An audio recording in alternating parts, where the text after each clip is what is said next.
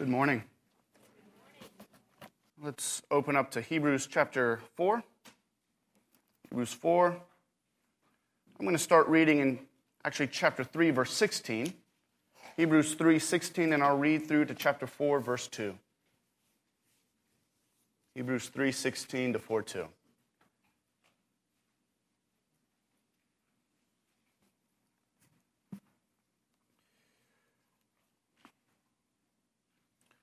For who were those who heard and yet rebelled? Was it not all those who left Egypt, led by Moses? And with whom was he provoked for 40 years? Was it not with those who sinned, whose bodies fell in the wilderness? And to whom did he swear that they would not enter his rest, but to those who were disobedient? So we see that they were unable to enter because of unbelief. Therefore, while the promise of entering his rest still stands, let us fear, lest any of you should seem to have failed to reach it. For good news came to us just as to them, but the message they heard did not benefit them because they were not united by faith with those who listened. Let's pray. Our Father, you are good and perfect, and your word is good and perfect. Indeed, it is living and active and sharper than any two-edged sword, and as we read earlier from Romans 10, it is by your word through which you produce within us saving faith. And so we pray for that, Lord. As your word is preached, allow us, enable us, draw us to respond by submitting to your word in saving faith. May we believe the message and the good news of Jesus Christ. And Father, for us who are your children, work within us and build up within us faithfulness. Strengthen our faith. And we pray these things, Lord, for your glory forevermore. In Jesus' name, amen. In 2001, right after I had just become a Christian, by God's grace, I walked into and soon became a member of a really good church. What was noticeably distinct about this church was its excellent preaching. I mean, the preaching pastor was hot. It was good preaching. Not only was he engaging and captivating and winsome, but he handled the Word of God with such responsibility and allegiance to what the text was saying, so that after every Sunday, no matter who you were, you'd walk away knowing and loving whatever passage he preached on. Not only was he an excellent preacher, but one of the best I've ever heard. He also taught preaching. He taught homiletics at Capital Bible Seminary, where Pastor Mike, Keith Kaufman, and myself, we all went and graduated from. During my time there, he was actually in the process of writing and hopefully publishing a top-notch textbook for seminaries on the preaching of the Word. It's an understatement to say that this guy was a gifted and talented preacher. In fact, I had heard other guys say that he was a preacher's preacher. Other preachers looked up to him. Under his leadership, the church actually raised up and sent out a lot of competent pastors and preachers. Until in 2008, when out of nowhere he decided to step down as head pastor and pursue a business degree. It soon came out that he was involved in an adulterous affair, was unrepentant and unwilling to be reconciled to his wife. He soon left his wife, he left the church, and pretty quickly after that was saying things like, my heart is hardened, or even things like, I'm not sure I really believe in God anymore. As of now, he has still failed to repent, has failed to confess his need for Christ, and has failed to confess in the God of the Bible. And it shakes my heart and my voice even as I think about it. So when I'm thinking for these past 2 weeks on Hebrews 4, when I read verse 1, that while the promise of entering his rest still stands, let us fear lest any of you should fail to reach it, I'm thinking of my old pastor. He was a hero in the faith for me. He was used by God in a foundational way in how I think about the faith, how I think about the church, about preaching. But now, he is the example for what failing to fear God really looks like. When I read Hebrews 4, verse 1, church, I take it seriously, very seriously.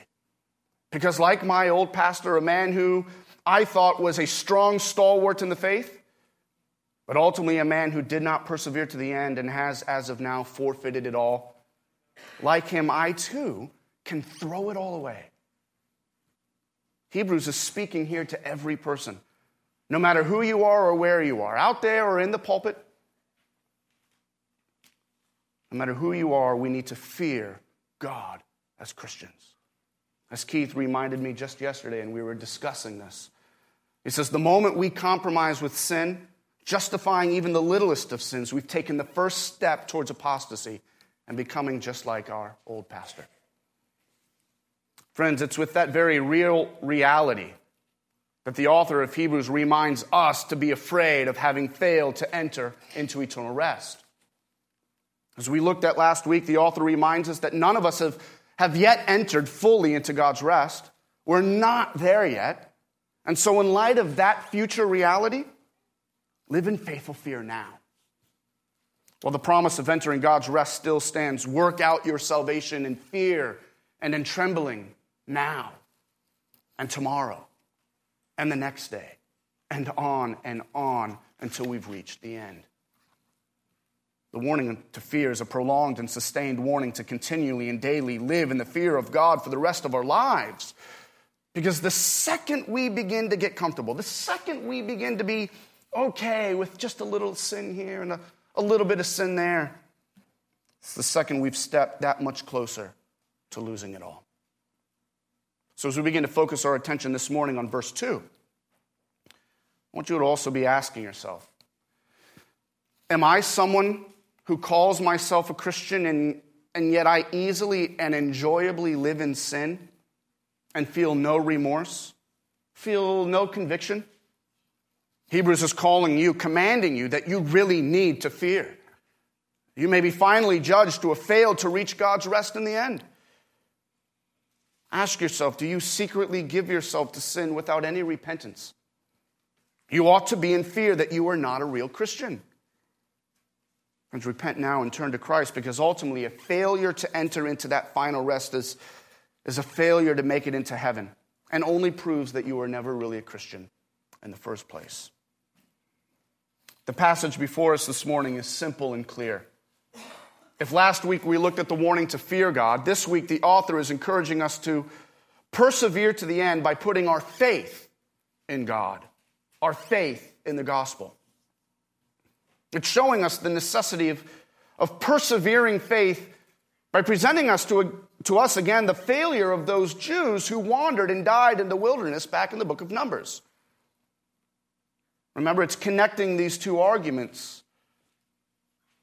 In verse 2, it's actually doing it with that little word for. Here's another conjunction. That word for is connecting the truth of verse 1, that we should fear lest we fail to enter into the rest. Why? Because verse 2, those Jews in Numbers didn't believe. They didn't have faith in the message they heard. Therefore, the author is telling us, don't be like them. Have faith. So look there at verse 2. For good news came to us, just as to them, but the message they heard did not benefit them because they were not united by faith with those who listened. For the rest of our time this morning, I want us to see three things from this passage. Firstly, the giving of the gospel. Secondly, I want us to look at the inability of the gospel. And thirdly, I want us to see the ability of the gospel.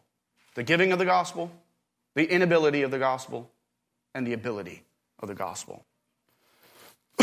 So first, the actual giving of the gospel. And we see this here in the beginning of verse 2, right? The author tells us that good news has come to us just as it came to them. Those words translated good news come from the single Greek word euangelion, a word we translate and know today as gospel. Hence, we very well could translate the beginning of verse 2 to say something like this: for the gospel came to us just as to them. The Greek is actually the verb form of gospel. So maybe a better translation would be, we have been evangelized just as they were. Or we have been gospeled just as they were. Isn't that a remarkable statement on the giving of the gospel? The author is telling us that the same gospel we've received, the same gospel promise of Jesus Christ, was the same gospel that the people leaving slavery out of Egypt heard. It's the same gospel Moses heard. How could that be? Right? I mean, how could a message a few thousand years before the arrival of Christ be the same message concerning the death and resurrection of Jesus Christ? The message they heard was a promise of deliverance from slavery, and a promise of inheritance into the promised land where they would walk and dwell with God. But that was good news. Good news that ultimately pointed forward to the better good news. Look at what Paul says in Galatians 3. Keep your finger here in Hebrews 4 and turn back to Galatians 3 really quick. Galatians 3, and I want you to look there in Galatians 3, verse 8.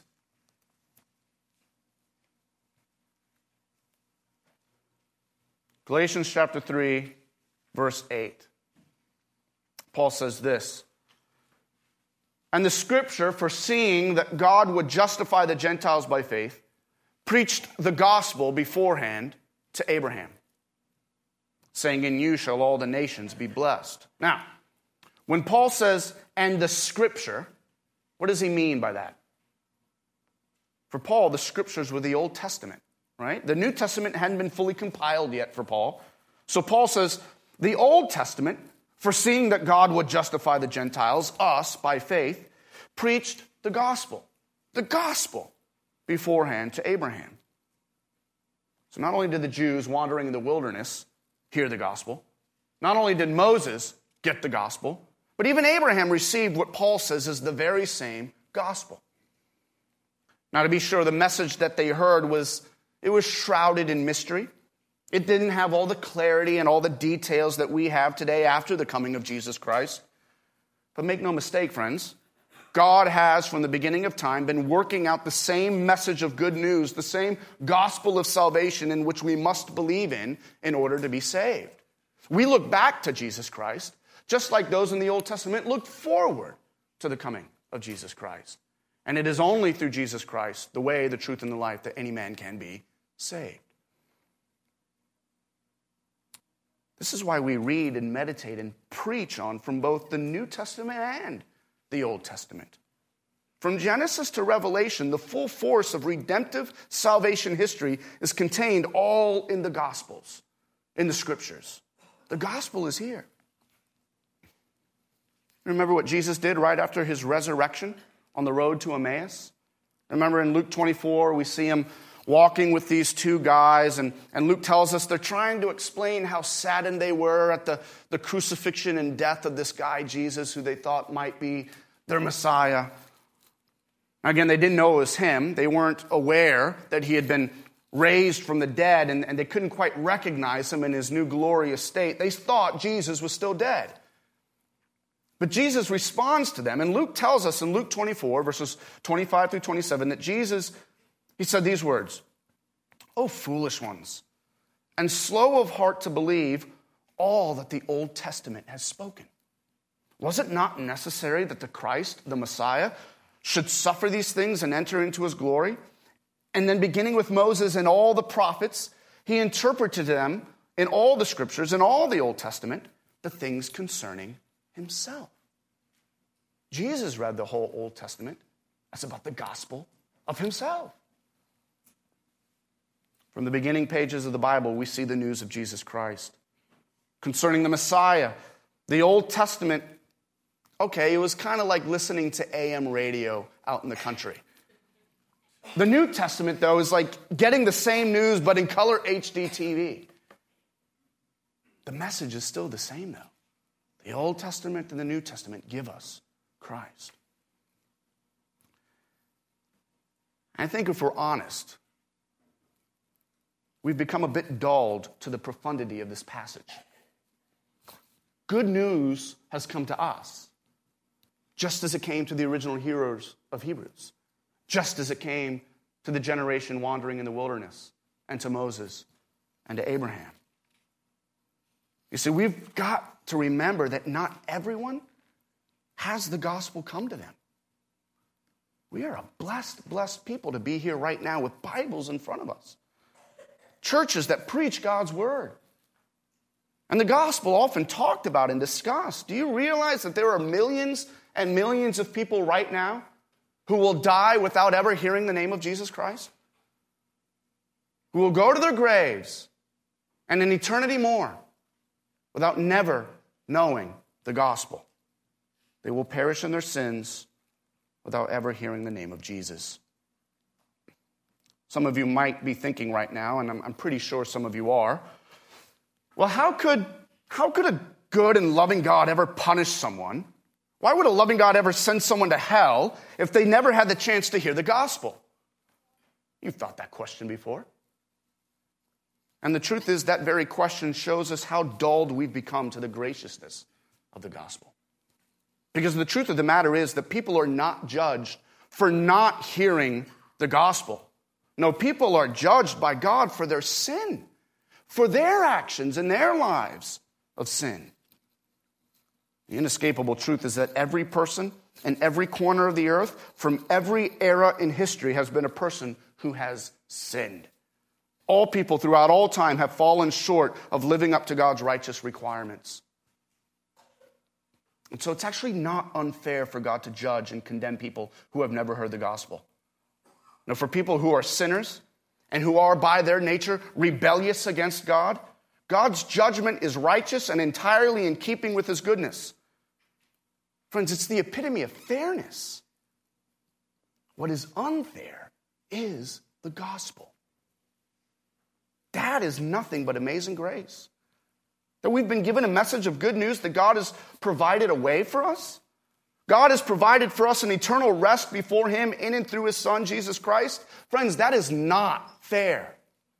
That message is a message we do not deserve. But oh, how sweet and good and gracious it is. Let us not take for granted the beautiful and gracious truth of verse 2, that the gospel has come to us. Wow. That leads us to our second point. The second thing that the author of Hebrews shows us is the inability of the gospel.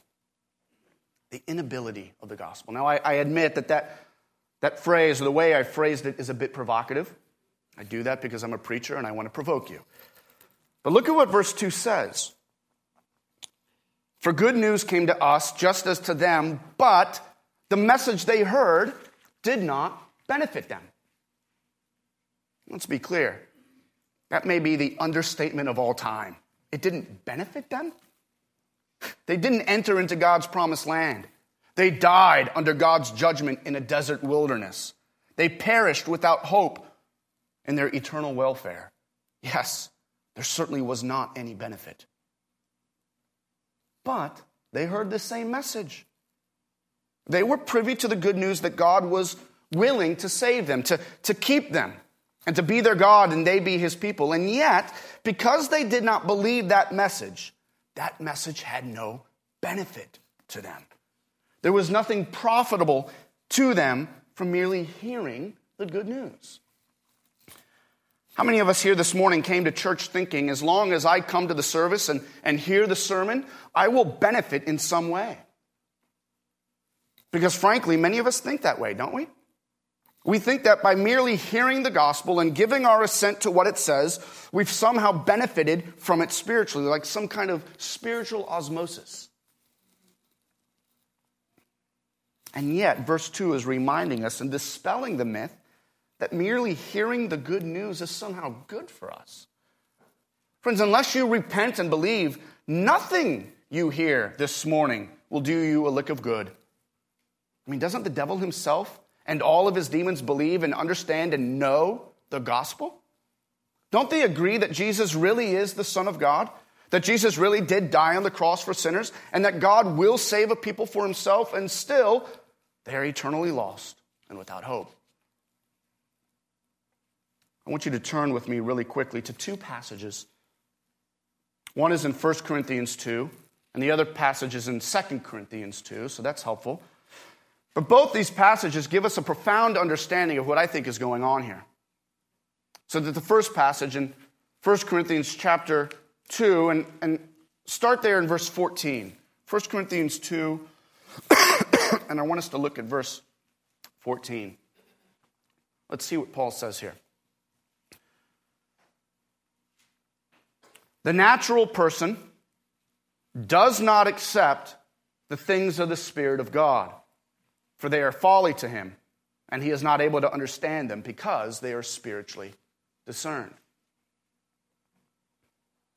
In essence, what Paul is saying is that the natural person, that is the unspiritual person, or AKA just an unbeliever, someone who's not a Christian, this person does not and cannot accept the gospel, the things of the Spirit of God. Why? Because they're folly to him, he says. They're foolish. They don't make sense. In fact, he can't even understand it all precisely because it's of a spiritual nature. You see, according to the Bible, every person this side of Adam's fall comes into this world as a sinner. Doesn't David say in Psalm 51, in my mother's womb, I was a sinner and at rebellion against God? And that means every person that comes into this world is spiritually dead. Of course, a dead person can't make himself alive again. The only thing that can enliven him, or as Jesus put it, the only thing that can make him born again, well, is God. God can raise the dead to life, can't he? And so what the spiritually dead person needs is the work of God's Spirit to open up their dead and deaf ears, to open up and enliven their deadened and blind eyes, as Daniel prayed for this morning, and ultimately to breathe new life into their dead and lifeless hearts. Earlier, Daniel read for us Romans 10, where we heard that faith comes from hearing the gospel. In other words, when the gospel is being preached or discussed or talked about or read, the Spirit of God uses the inspired words of the gospel to do something no one else could ever do, not even that own person, and that's bring about life. It's much like Lazarus in the grave. He could not get up until Jesus comes to him and says, Lazarus, arise. And Lazarus could not help but stand up. That's what the gospel does by the power of the Spirit. But friends, until that happens, until the Spirit works to renew and regenerate a dead man's heart, you know what the response will be to the preaching of the gospel? That's not for me. I can't believe in silly stories and myths like that. People still do this? So that when the author of Hebrews says that the gospel came to them but it had no effect, that it did not benefit them, he's simply reiterating the simple biblical truth that unbelievers in their natural state do not like the gospel. It is repugnant to them, and hence they will never on their own accord willingly believe in it. So what are we doing here? Well, turn to the other passage, 2 Corinthians 2. 2 Corinthians 2, look there, and also in verse 14. Look what Paul says. 2 Corinthians 2:14. But thanks be to God, who in Christ always leads us in triumphal procession, and through us spreads the fragrance of the knowledge of him everywhere. Paul's talking here about his calling to give and share the gospel, much like a man going around spraying the fragrance of perfume. It fragrances the air that he walks. Now, Paul knows, because he wrote 1 Corinthians, Paul knows that naturally speaking, no one will accept his message. But he also knows that through the gospel, he is spreading the knowledge of God. And so he continues. Verse 15. For we who preach the good news are the aroma of Christ to God among those who are being saved and among those who are perishing. Notice what he says there? As he shares the gospel with people, as he spreads the fragrance of the knowledge of God, he is spreading the aroma of Christ both to people who are being saved, but also to people who are perishing. And then look what he says in verse 16. To one, this is a fragrance from death to death. To the other, a fragrance from life to life. Who is sufficient for these things? In other words, the gospel that Paul is sharing, for some, by the Spirit of God applying it to their lives, much like Jesus to Lazarus, the gospel brings about life. New, born again, Spirit-infused and empowered life. It is the aroma of life unto life. For others, though, that very same gospel brings about the aroma of death. It doesn't lead them to life, but rather through their natural denial of it, it actually has a hardening effect upon them. It brings about death, spiritual and eternal. And this is why I think Paul cries at the end there, who is sufficient for these things? You see, he's deeply aware of how serious his task is. That by the very preaching of the gospel, I may actually be the means by which some people's hearts are hardened in unbelief and my hearers are brought this much closer to eternal death. If that's true, then yeah, who wants to do this? And yet look at what Paul says in verse 17. We are not, like so many others, peddlers of God's word, but as men of sincerity, as commissioned by God in the sight of God, we speak Christ. And my duty, says Paul, isn't to win friends and influence people. My responsibility isn't to use the Bible to get big crowds and build big churches. That's easy. I can tickle ears and put on a light show and some fog machines and we'll get them in here. No, I'm not a peddler of God's word. I'm a man of sincerity, commissioned by God to preach Christ and Christ alone. Because the truth is, if I don't preach Christ, who will? Yes, it may for some bring about further death, but for others, it is still their life. And that's a life they would not have if I hadn't brought the gospel. And so the ensuing result of how people respond, says Paul, that's in the hands of God. He is sovereign over the hearts of men. My commission, our commission, is to simply preach and talk about Christ. If you're here this morning as someone who does not believe the gospel, dear friend, that is why. Your heart, though you may not feel it, is spiritually dead. You will not submit to Christ because you cannot submit to him. You don't want to believe in him. The heart wants what the heart wants.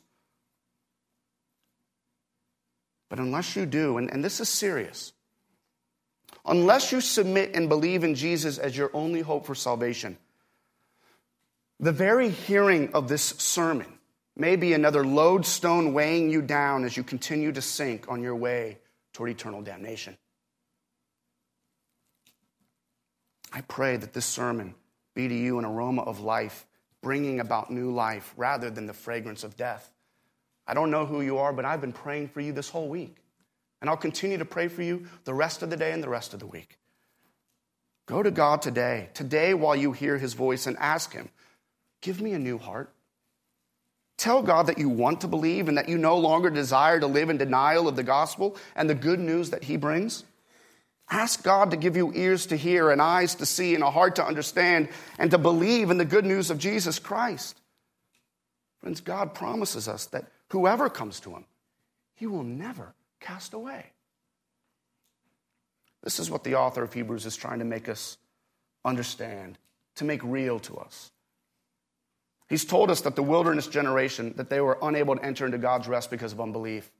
And so therefore, since that same promise of rest is still offered to us today, let us fear lest any of us should have failed to reach it.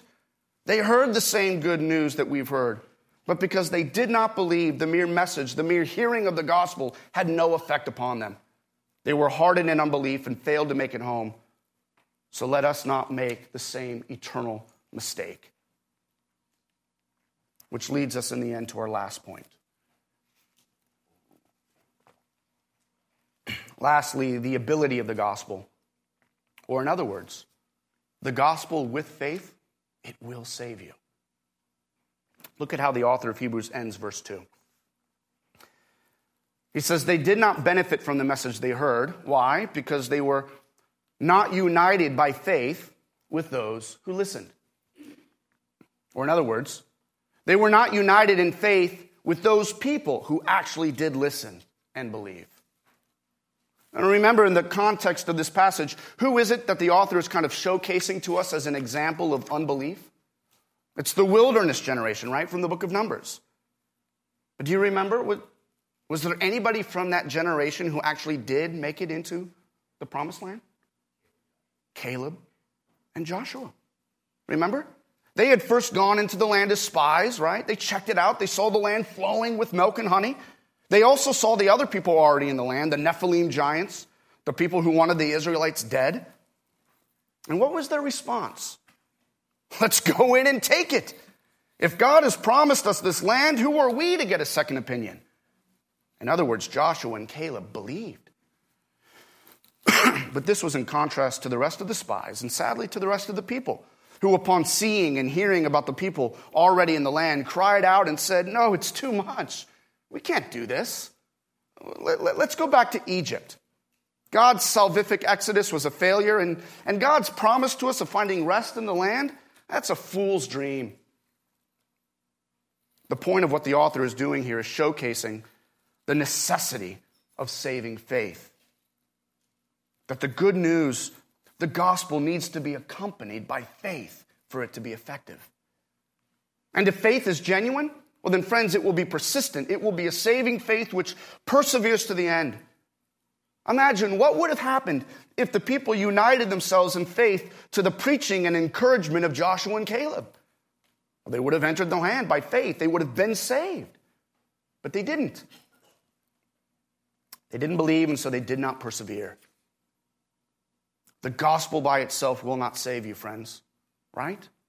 The good news of Jesus Christ is not a declaration of, oh, hey, Jesus has come and died for you.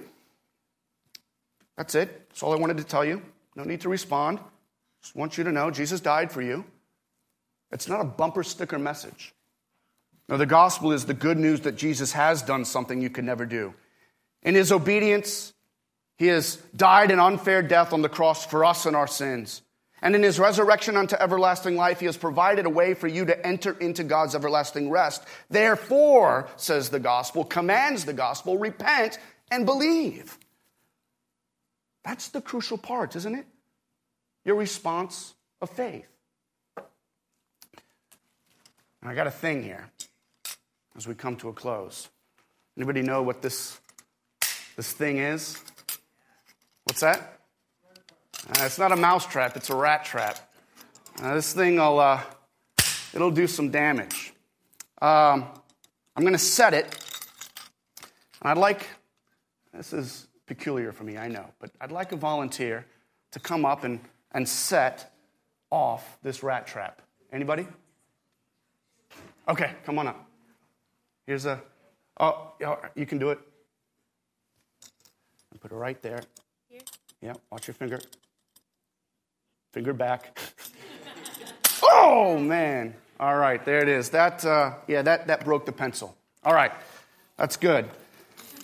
Now, I'm going to set it again, and I'd like somebody else this time to come up, and I want them to set it off with their finger. And I promise you, it will not hurt you. Does anybody want to set it off with their finger? All right, come on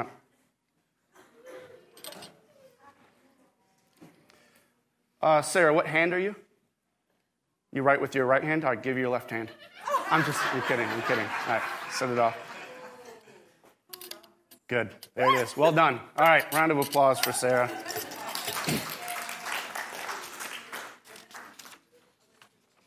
The point of that is that I had a message. I gave a promise. You all heard it, but only one of you responded with action.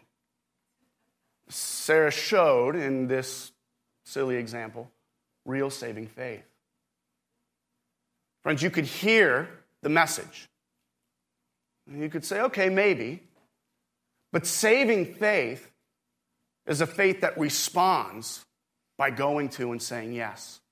I not only believe it, but my actions and my works will prove it. Saving faith is a faith which hears, believes, and acts upon the promise. Doesn't the book of James make it abundantly clear that our faith without works is dead? What good is it, my brother, says James, if someone says he has faith but does not have works? Can that faith save him? The answer is no. Faith without works is not a saving faith. You say you believe? Great. James reminds us that even the demons believe in God and shudder. And we know, as was prayed earlier, that faith is a gift from God. And we who believe in Jesus rejoice in the amazing grace of that gift. God has worked in us faithfulness. He's the author and finisher of our salvation. But the focus and emphasis of Hebrews chapter 4, verses 1 and 2, is on the responsibility of the hearer. Our response is our responsibility. One commentator on this passage put it this way: there will not be a single person who on the last day is going to be able to say before the judgment seat of God, well, God, you didn't give me faith. No, the question will be, why did you not believe? And the responsibility in that day will not rest upon the divine decrees. The responsibility in that day will rest upon the one who is supposed to believe. Friends, when God speaks, something always happens. When he first spoke, he created the heavens and the earth, the sun, the moon, and the stars, and the furthest galaxies. And he continues to speak. Even right now in his word, he is speaking to us. And the prophet Isaiah warns us, don't we know this, that the word of God does not return void? It always brings about some kind of change. So that we can say for sure that when God's word is being preached, neutrality is never an option.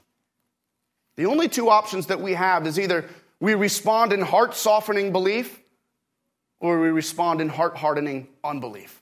That's it. There's no in between. For those who heard the good news out in the wilderness, they had heard it right on the heels of seeing God split the Red Sea. They had heard the good news right on the heels of seeing God's presence on Mount Sinai. They were intimately familiar with the presence and power of God, and yet they still responded in unbelief. They did not show true faith by believing the promise and taking the action to go into the land.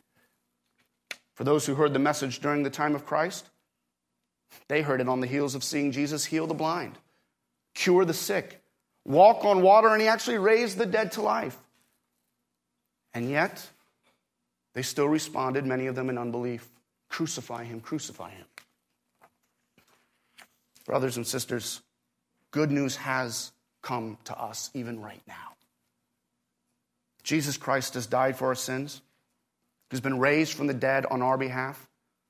Oh, I plead with us that we do not respond in unbelief. Find life in him by repenting and believing in him. For that message is only a benefit to us if we respond to it and unite to it by faith and go to Jesus Christ. Saving faith is a responding faith that will keep us to the end. So as the author of Hebrews reminds us, let us all run with endurance the race that is set before us, looking to Jesus, the founder and perfecter of our faith. Let's pray.